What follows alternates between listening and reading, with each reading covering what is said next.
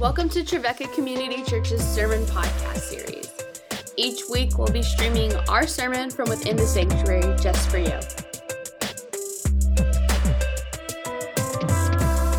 Join us this week as Dr. Tim Green explores the question of why there is so much violence in the Old Testament.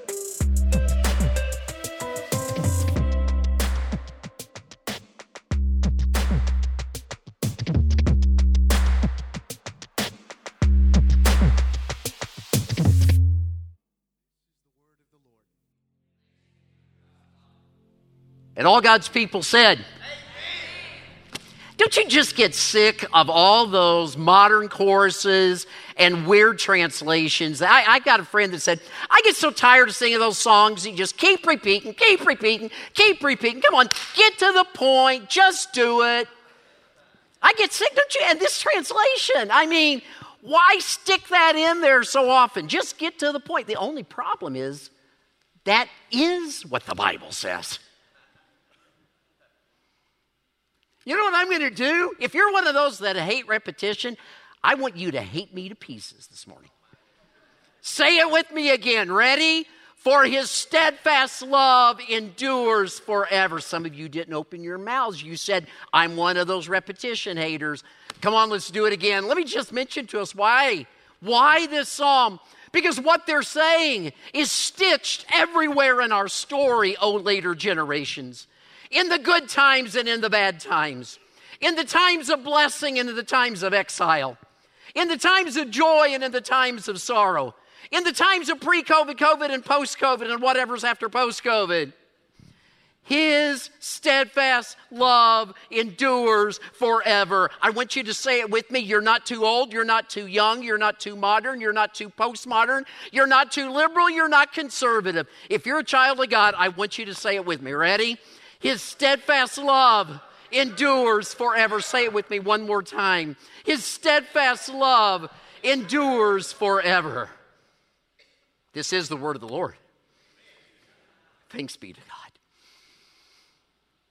Oh, and you know what? In this series of questions, I am so glad on this beautiful July, just laid back Sunday, I get the easiest topic of all questions that were asked. Why is there so much violence in the Old Testament? Can I go ahead and give you the answer? For the very same reason there's so much violence in the world today, and we blame half of it on God. Amen? You're dismissed. That's called the Cliff Note version of the message this morning. And actually, that is the answer. But I want us to take a few moments for those who are a little bit more into Cliff Notes to make a journey with me. Have you ever either played the game or seen it played? And if I were a betting man, I'd say you've played it sometime and didn't even know you were playing it. It's called Good Cop, Bad Cop. I heard some giggles. I have sat through so many meetings on the sacred hill, and I've watched people play Good Cop, Bad Cop. You've been involved in business. You know where that idea of good cop, bad cop comes from? It comes from interrogations. And it goes like this. You're being interrogated. Two cops are in there with you. One of them, the big old bully. We're going to send you up forever. We're going to burn you. We're going to take you down. They just set you up. Then suddenly there's the good cop. Now calm down. Maybe just a little time out, go to the corner, and by the time the interrogation's done, the person is thanking them, without even realizing it. The good cop. You saved my life. You didn't do what the bully did. Okay, you see it in business meetings. This is where, the nice thing about being in the journey of life I am now. Now, obviously, I've not seen it up the Holy Hill for a few years. But you sit in meetings and you can tell Good cop, bad cop got together. Bad cop, well, I think we ought to do this. This is the way we ought to go. And I mean, it's just like horrendous. It's awful. Good cop then says, well, but maybe if we just would do it this way. And suddenly everybody in the meeting is saying, oh, that sounds wonderful. They would have never said that sounds wonderful to the good cop if the good cop had spoken first. But the bad cop sets the stage. There's one other place they claim, I don't personally know this for obvious reasons, but they claim that even though it may not be decided by parents, that sometimes good cop, bad cop is even played in the home. Yeah? I see a few of you nodding your heads. It's kind of like, kid, we're going to ground you for the next 5 years. And suddenly the good cop parent comes along. No, let's ground him for just 1 year. Oh, thank you. That kid would have never said, oh, thank you for a year of being grounded, hadn't it been first for the bad. Everybody with me? Well, you know where else we play good cop, bad cop? All the time.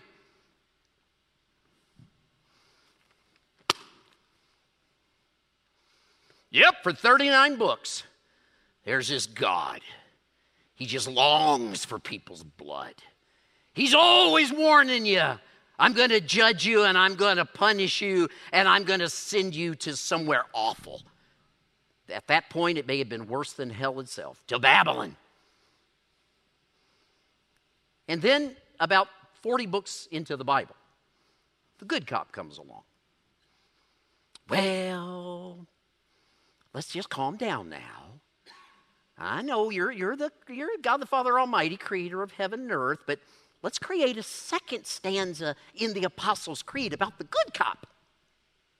Come on, you all can grin with me on that. And so suddenly what we end up with. And y'all, in case you're saying, well, we might do that today, but that's relatively new. No, it's not. For 2,000 years, I promise you, 2,000 years, the people of God have been playing good cop, bad cop. The bad cop of the Old Testament, who basically kind of beats you up and curses at you and warns you and scares you to death and tells you how bad everything is. And then suddenly the good cop of the New Testament who comes and fixes everything. Can I go ahead and give away a second answer? And by the way, this is either up in the front of many Christians' minds or it's way back in their minds that they don't quite know what to do with the good cop, bad cop of the Bible. And so whoever submitted this question, thank you.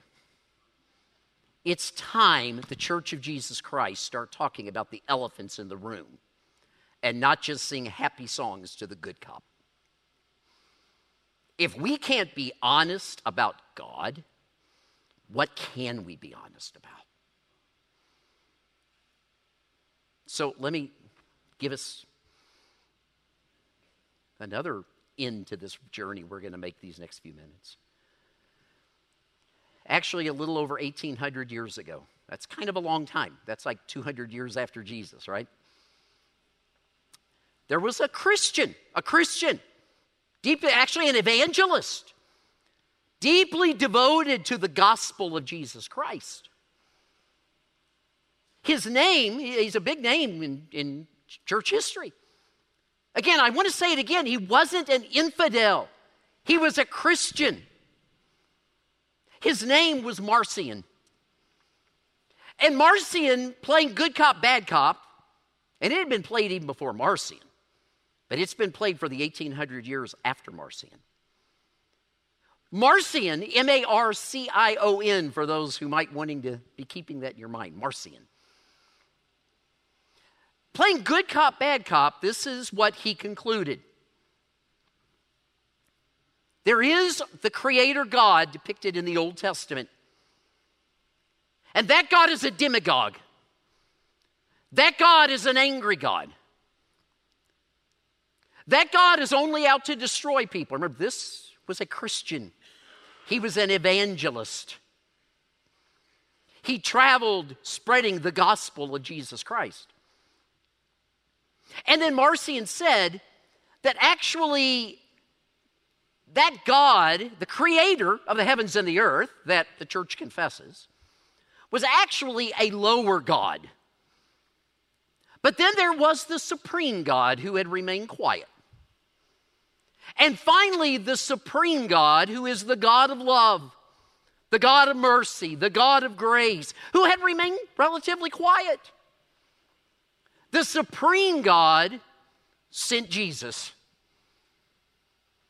And for all practical purposes, what Jesus did is brought all glory to the supreme God.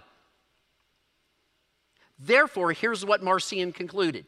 By the way, parentheses. And let me just say, I mentioned to Pastor Shauna, and I don't know if this is going to be preaching, teaching, or I guess when you're doing Bible, it kind of feels like both. But today will be a little bit of preach and a little bit of teach and a whole lot of let's engage in the Bible. Truth is, there's a whole lot of Marcionites today.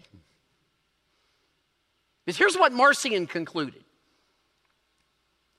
I really like most of what the Gospel of Luke says about Jesus. And so he put together his own version of the Gospel of Luke. Now he said, actually, Matthew, Mark, and John, they're a little too connected to that lesser God. So that's not going to be in the Christian Bible. Parts of Luke, the parts I like. And then there's 10 letters of Paul. And Marcion loved, he was what some people called a Gnostic. He loved kind of these contrasts, so righteous, unrighteous, good, evil. And he felt like Paul was doing a whole lot of that kind of stuff. And so he said, we'll have my version of Luke, we'll have the 10 letters of Paul, and I don't think Marcion would have quite said it this way, but it's Tim's Southern way of saying it. But for pity's sakes, we will not have an Old Testament. In fact, that was one of the earliest Christian Bibles. Luke, parts of it, the 10 letters of Paul. 1,800 years ago. Good cop, bad cop. Let me let you in on a secret. Well, it's not too much of a secret. 1,800 years ago, my friends, Marcion was determined by the church to be a heretic. Now, while that doesn't mean much to us these days because we got so many sources we go get our information from, we don't know what's heresy and what's not heresy. But 1,800 years ago, heresy meant this will never again be taught in the Christian church. In fact, let me take it a step further, and I want you to rejoice with me on this. Jesus Christ, for one, does not represent some other God. Amen? Number two, what we see in Jesus. Oh, Jordan, man, this almost makes me want to dance with you. This is such good news. What we see in Jesus is not a 33-year interruption in the nature of God. Amen? I'm going to say it again. This deserves a big amen. It is not that for all eternity God was one way and said, I think for 33 years I'm going to go down to earth and I will forgive and I'll be loving and I will preach sermons on the mount. And then after 33 years I'll go back and be the big bad bully God. Hallelujah. Amen. Jesus, now catch it again, is not a 33-year interruption in the nature of God. You want to know what the God of the Old Testament looks like? Look at Jesus. I didn't hear any amens there. I'm going to say that one again. Y'all, this is huge. The church has got to be told the truth about God. Jesus didn't fix God. Jesus didn't change the nature of God. Who God has always been is who God was in Jesus, and who God will always be. His steadfast love endures forever. Amen, amen, amen. You got it? I believe it, and I love it. I think for the rest of this message, you and I are going to talk together because I feed off of you.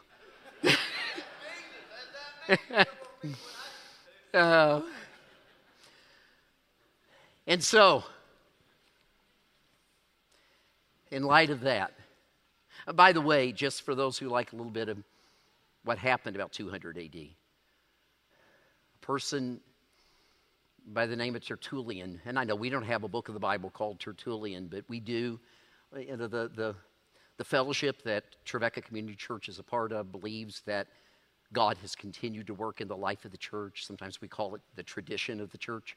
And all Christians consider Tertullian a part of that. He wrote a 5-volume treatise. I mean, that's a set of books I don't think I would ever work through. And the title of those 5 volumes was, are you ready? Against Marcion. Y'all, it was a big deal. Can I say it one more time before we kind of apply all of this? Jesus did not fix God. I'm going to be 100%, not Nazarene, I am Nazarene. Not Wesleyan, I am Wesleyan. Not North American Christian, I am a North American Christian. I'm going to be 100% Christian here. What we see in Jesus is who God always was, who God is, and who God forever will be. Therefore, we read all of the Bible through Jesus Christ. Now, in light of that, let's just kind of focus in for just a few remaining moments. A few remaining moments preacher talk, okay? What is this really? Well, maybe the question. So why all the violence in the Old Testament? You know, that question connects so beautifully to last week's question. What is sin? And not to rehearse what we heard last week. What is sin? But let me just remind us that the opening of the Bible, Jordan, you know this. I'm only calling on you because sometimes I like to preach talking to people I know. The Bible begins with this picture of the Creator. Now hear this. Doing one thing. Let me say it this way. Creation in the Bible is not first about the sovereignty of God that makes us say, wow. Creation in the Bible is about the grace of God that opens room for everybody else outside of God. I got to say that one more time. This is huge, you all. Because when we talk about creation, it's kind of like, wow, who can make the lightning bolts go there and who can put the trees there? Y'all, Genesis 1 and 2 is not first a story that says, come on now, y'all, say wow. God's going to wow you with God's sovereignty. What Genesis 1 and 2 is about is all there was God. There was nothing else. But suddenly God decides to make room for you, for me, for animals, for trees, for sun, moon, and stars. Everybody with me on this? And so God makes room for the other. And when I say the other, I mean something besides God's self. And when God does that, so from now on, Jordan, you go tell all those songwriters in Christian writing, don't just write creation songs that talk about sovereignty. Creation is ultimately about God's grace. And then maybe we'll come to figure out that sovereignty is grace, and grace is sovereignty. But suddenly something happens. We heard about it last week.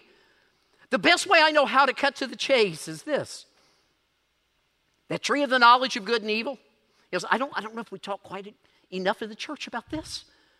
A lot of times we kind of see the tree of the knowledge of good and evil as, yep, God put, kind of like a parent putting a cookie on the cabinet just before dinner saying, I'm going to test you, don't you eat that cookie, kid. That's not the tree of the knowledge of good and evil. The tree of the knowledge of good and evil is God's own divine vulnerability saying, I have determined what is life-giving. I have determined what is good. I have determined if you're going to live in this orderly creation with me and with all the rest of creation, with humans, I have determined what is appropriate. And I have determined likewise what is not appropriate, what is life-taking, what will not nourish life. But I am going to give you the prerogative because I trust you enough. I love you enough. I would never treat you like a puppet on my divine hand. You can take the capability of your determining for yourself what is life-giving, what is nourishing, what is appropriate, what is right. And likewise, you yourself could determine what is not appropriate, what is not life-giving, what is not right. And y'all, we know the rest of the story, don't we? Isaiah 5:8 says it really, really, really well. It takes us right back to this story. Isaiah says, oh, woe to all of you who call good evil and evil good. From Genesis 3 on. What we humans have done because God trusts us enough that we have the prerogative to decide for ourselves what is good and life-giving and appropriate and what is not good and not appropriate and not life-giving. Isaiah really sums it up well. What God calls life-giving, we call, nope, that's not appropriate. What God calls life-taking, we look at it and we say, no, that's actually pretty good. And y'all, if I can just be honest, friend to friend, since this is home church for me, this is a whole lot bigger than those 3, 4, or 5 dirty things that we all spend our time talking about. This is things like, how do we use power in our life? How do we use authority in our life? How do we engage in relationships with other people? How do we use or misuse or even abuse other people? This is not just those 3 or 4 dirty things that we check off and say, yep, I'm calling good what God calls good. Y'all, this is like the big stuff of life. And so, here we go. And this is kind of, honestly, this is the answer. If we humans, the human race, are calling appropriate and life-giving what God is calling not appropriate and not life-giving, but life-taking. And we call what God understands to be in God's divine mind not life-giving, not appropriate. But we call it fitting and life-giving. Are you ready? Genesis 3, 4, 5, 6, 7, 8, 9, 10, 11 take place. And you know what the word, well, let me just remind us what those are. Gender begins to dominate another gender in an abusive way. Brother begins to kill brother, and sister begins to kill sister. Like Lamech, I'm just going through Genesis 3 through 11, all right? Like Lamech, somebody hurts our feelings, and so the rest of our life, we're going to seek revenge on them. And then the word begins to appear. Are you ready? You hear this a lot in the news. It's actually the word in the original language of the Old Testament. The word is this. I would almost bet, if I were a betting man, most of you have heard this word in the news. The word in the original Hebrew text is Hamas. You know what Hamas means? Violence. From Genesis 6 on, the word appears over and over again. And violence filled the earth. Well, no wonder violence fills the earth. What is violence? Violence is abusing and taking the life of others. But no wonder abusing and taking the life of the others, but it actually seems good and appropriate and right to me and to my people and to my group that I have an affinity with. But suddenly we begin to engage in that, actually thinking, think with me, this is the dilemma. This is good. This is right. This is the appropriate thing to do. And God is saying, no, no, no, no, no, no, no. Hear what I call good. Hear what I call life-giving. But suddenly when we run one track and God's running the other track, Hamas breaks out. And so what does God do? Y'all, I know this subject, it's like, where are we going to go in the Bible to find a proof text about violence in the Old Testament? We can't. We just got to figure out, where did it come from? How did it start? And how has basically nothing changed in 4,000 years? Because to read Genesis 3 through 11 is like reading the newspaper today. I know, 90% of you just asked, what in the world is a newspaper? It's what you read online on paper. Finally, in this story, you know what God does? Okay, I've had it. It's done. I'm going to wipe it all out. In other words, now hang with me here, okay? Don't you dare fall asleep right now, or you're going to think, okay, so God gets into all this violent stuff. And so you know the story. It's the story of the flood. It's the story of the chaos that breaks out. Are you all ready? This is good word. This is amen, if not clapping for God. When it's all said and done, God, my TCC family, God hangs up his bow. I didn't hear a single amen. You know the covenant God makes, the first covenant in the Bible? This is what he says. Now hear it really closely. I will never do that again. Now there's a parenthesis I want to put. I want us to correct it, y'all. I've heard so many people say, well, you know, that's God saying just he'll never flood things again like this. But God's going to destroy again all the time. Y'all, what we're missing there is in the ancient world when this was written, the rainbow and lightning bolts were the arrows. Were not just about rainstorms and floods. It was about any divine activity of violence and destruction. When God hangs up the bow, God is saying, I will never fix the human problem again through terrorizing people or through participating in their violence. Those days are over. All things are becoming new. And at that point, God begins to make other covenants. Covenants with a barren woman, I'm going to give you kids. With a landless man, I'm going to give you land. I'm going to give you life, I'm going to bless you, and I'm going to do it for one reason. Not to curse the world, but to bless the world. And he calls the community into existence at Mount Sinai. He's delivered them from captivity. He's provided for them in the wilderness. And he gives the same commission to them. You will be for me a kingdom of priests, a set-apart nation for the sake of the entire world. In other words, hear it, my friends. This is celebration news, not just of the Old Testament, but of the very nature of God from the beginning of all time. God has hung up the bow.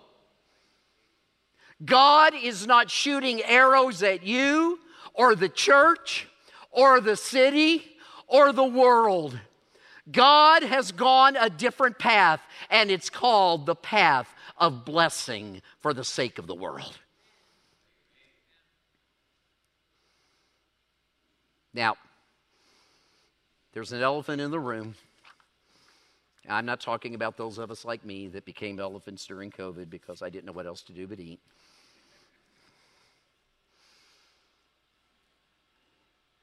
And the elephant in the room is this. But what about?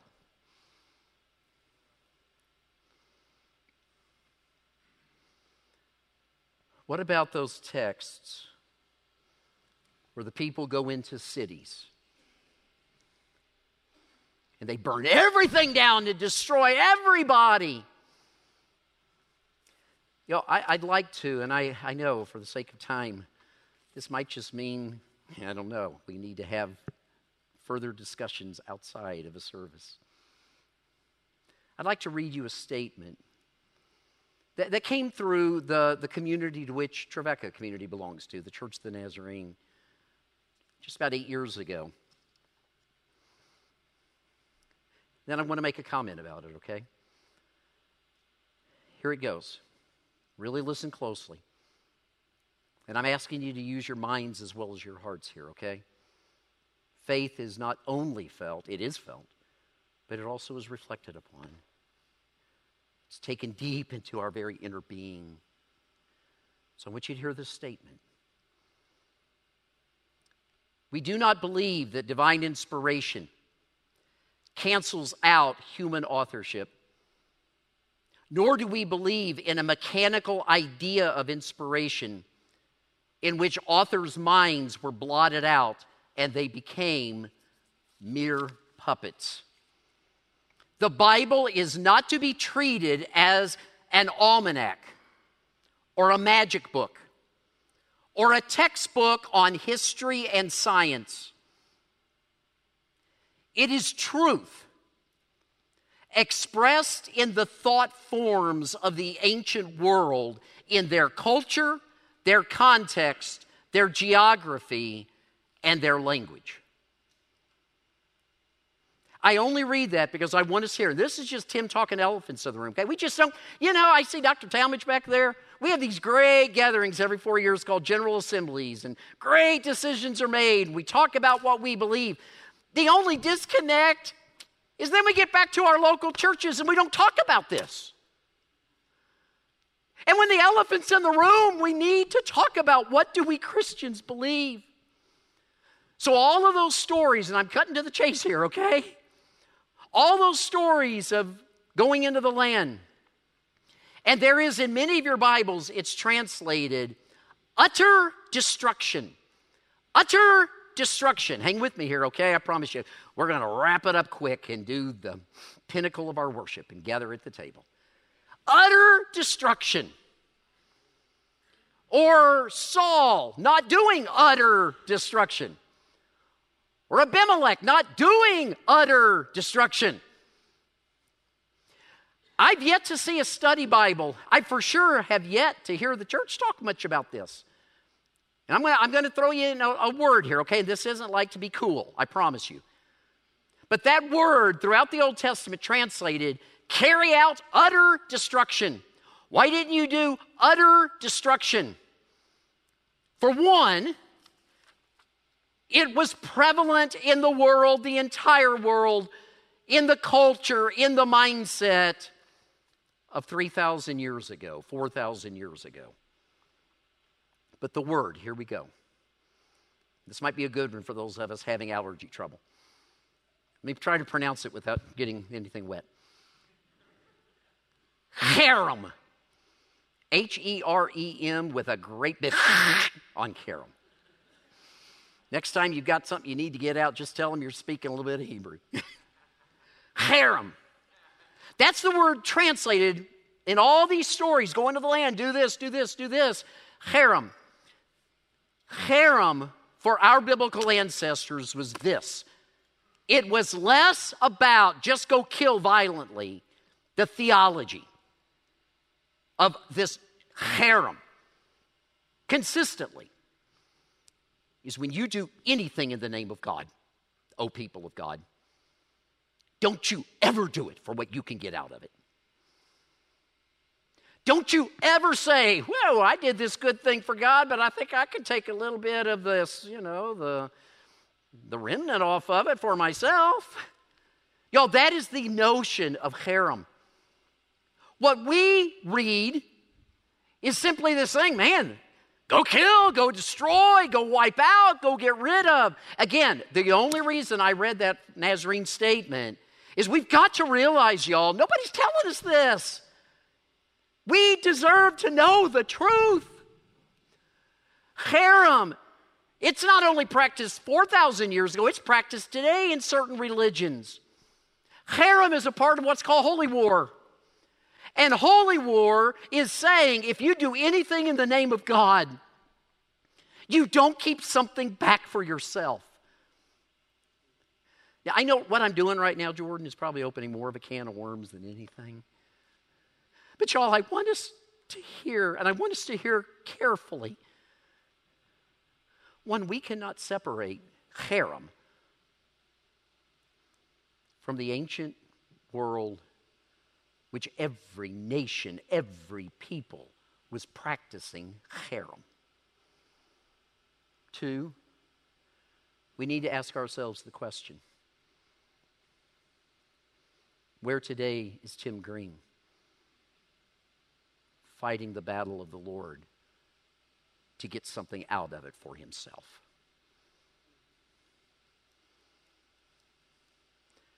At that point, God would say, Tim,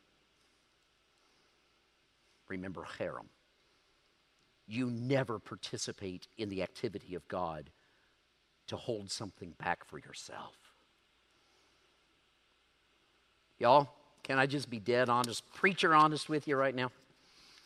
There's 2 or 3 things more I wanted so bad to say, but we got to get on to small groups and Bible studies and Sunday school. But there is one thing that I cannot leave out. So let me just remind us. 1,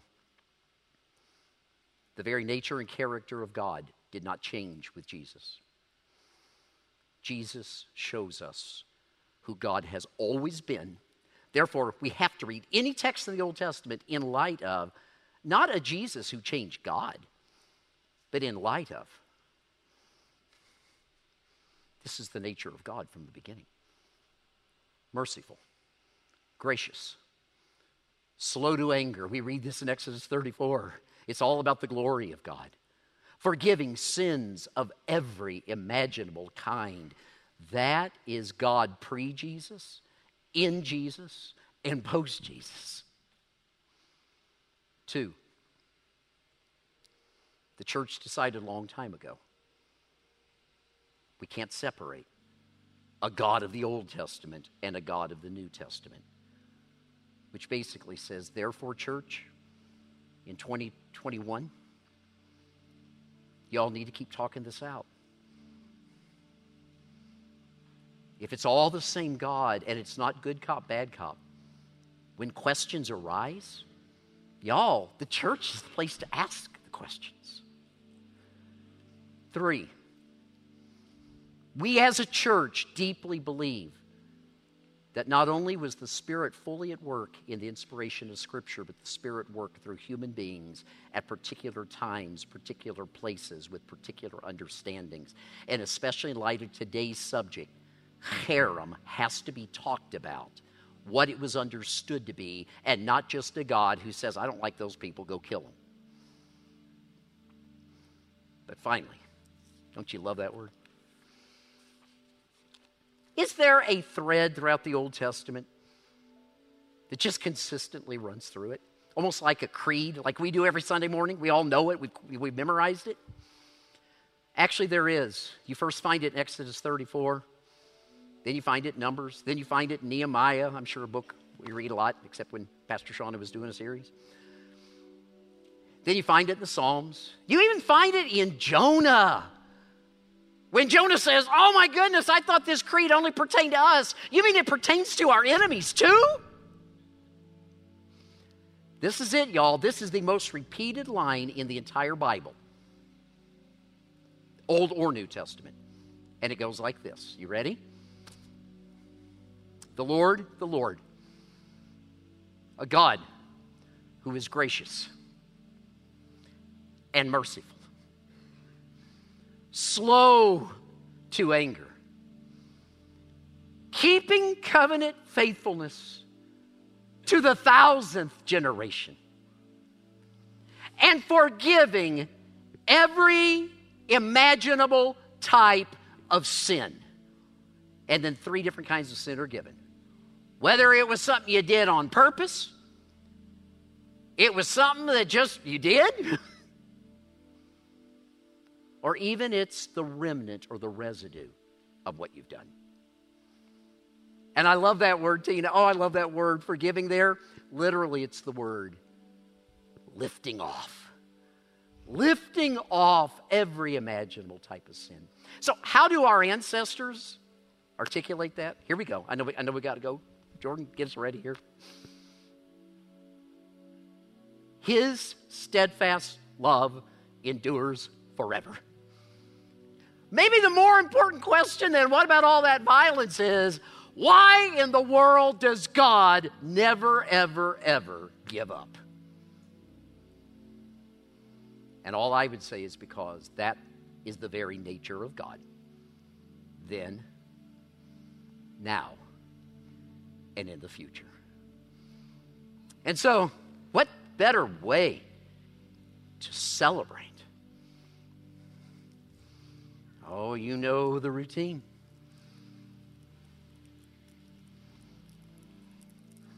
I'm going to give you a second so I don't spill it all over me too.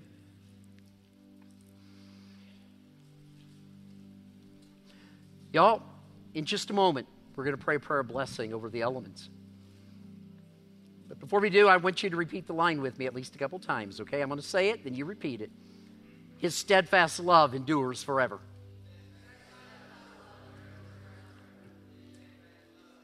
I love it. Keep going. Let's follow him, okay? His steadfast love endures forever. One more time. His steadfast love endures forever. And y'all, that steadfast love, it's not that it started. I want us to hear this. It did not start with Jesus. It's always been present with us. But you better believe it, my friends. It culminated in the broken body and the shed blood of Jesus. In case you didn't believe that his steadfast love endures forever before that, no greater love can one show than to lay down their life for their friend. And so the invitation this morning, with your bread, with your cup, in just a moment, would you receive it? And would you receive it as the steadfast love that endures forever, made flesh and blood in Jesus? And now, O Lord, we come to this most holy moment where we not only recall, but we participate in the night that Jesus was betrayed. When he took the bread and he took the cup, he blessed the bread, he broke it, he gave it to his disciples. He blessed the cup and gave it to his disciples. And now we join those disciples and all who have come before us as we do the same. Bless, O God, now, today, this bread and this cup. And may it be for us a participation in the steadfast love that endures forever in the body and blood of Jesus Christ. And now I invite you to recall that night that Jesus said to them and says to us, "This is my body broken for you. Take, eat it in remembrance of me."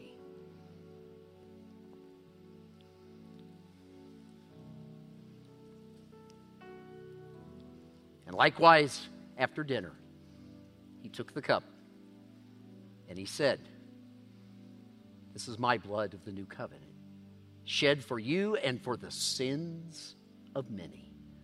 Drink all of it, and as often as you do, I am with you."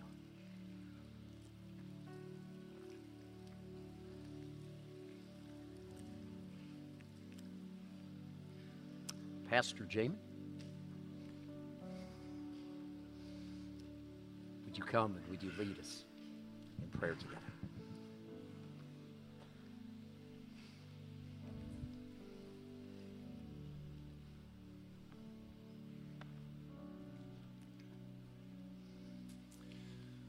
Let's bow our heads together. Father, your steadfast love endures forever.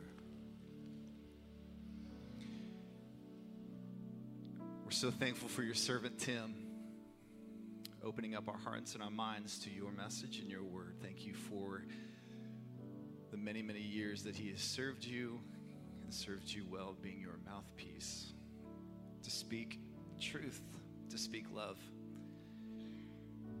into the very heart and lives of your people, students on campus, and those who are deeply and close to him and have been for many years.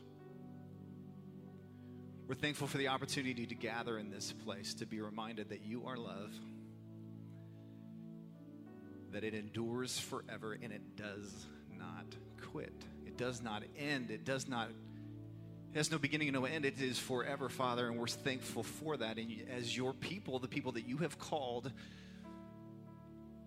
to step out into that love, in whatever we do, we pray that you continue to bless us and bless us forward in the things that we do, whether we are educators or business people or pastors or medical professionals or whatever field we find ourselves, or whatever things that we do in life and we constantly are in relationships, that we continue to live out what you have done already through us and in the world, in calling our attention to this steadfast love, this very nature that you are, and calling us into that, so that everything we do is about that and that alone.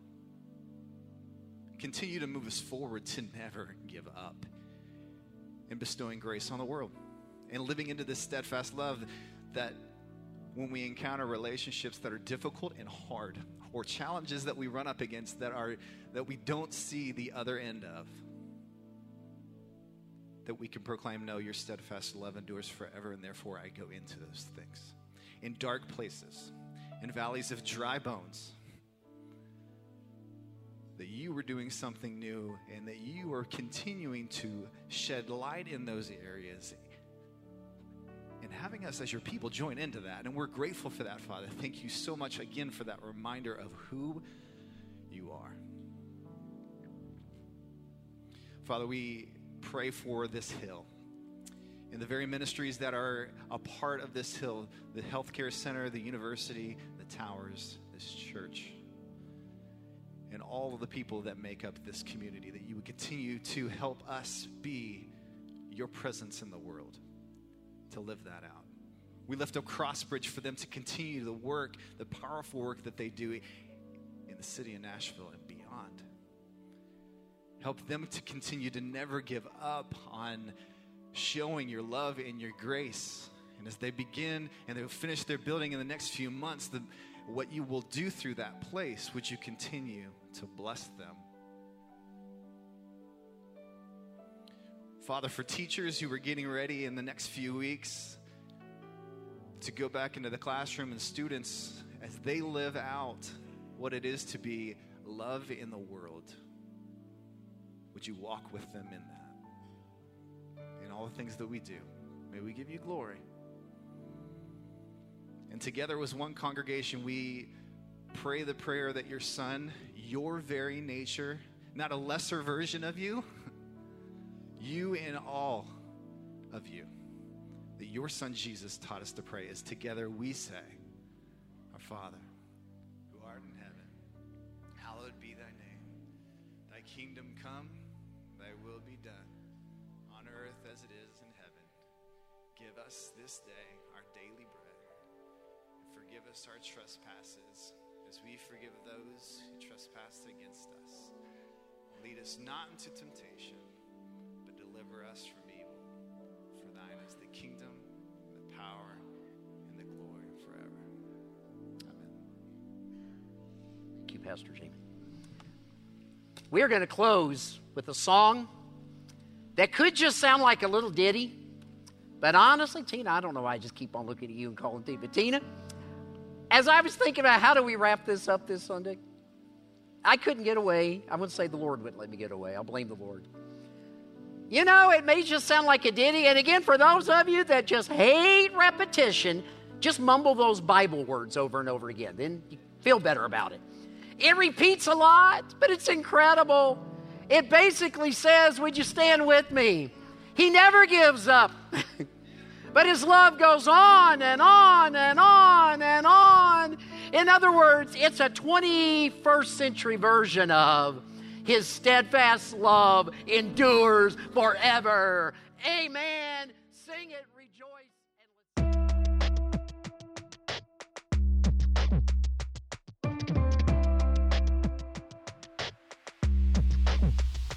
Thanks for tuning in this week. If you'd like to join us for worship next week, we have a couple options available for you. You're welcome to join us online at 8:45, beginning with our virtual lobby, followed by service at 9 a.m. on Facebook Live. Or you can join us on campus at 335 Murfreesboro Pike for worship at 9 a.m., followed by discipleship classes at 10:30.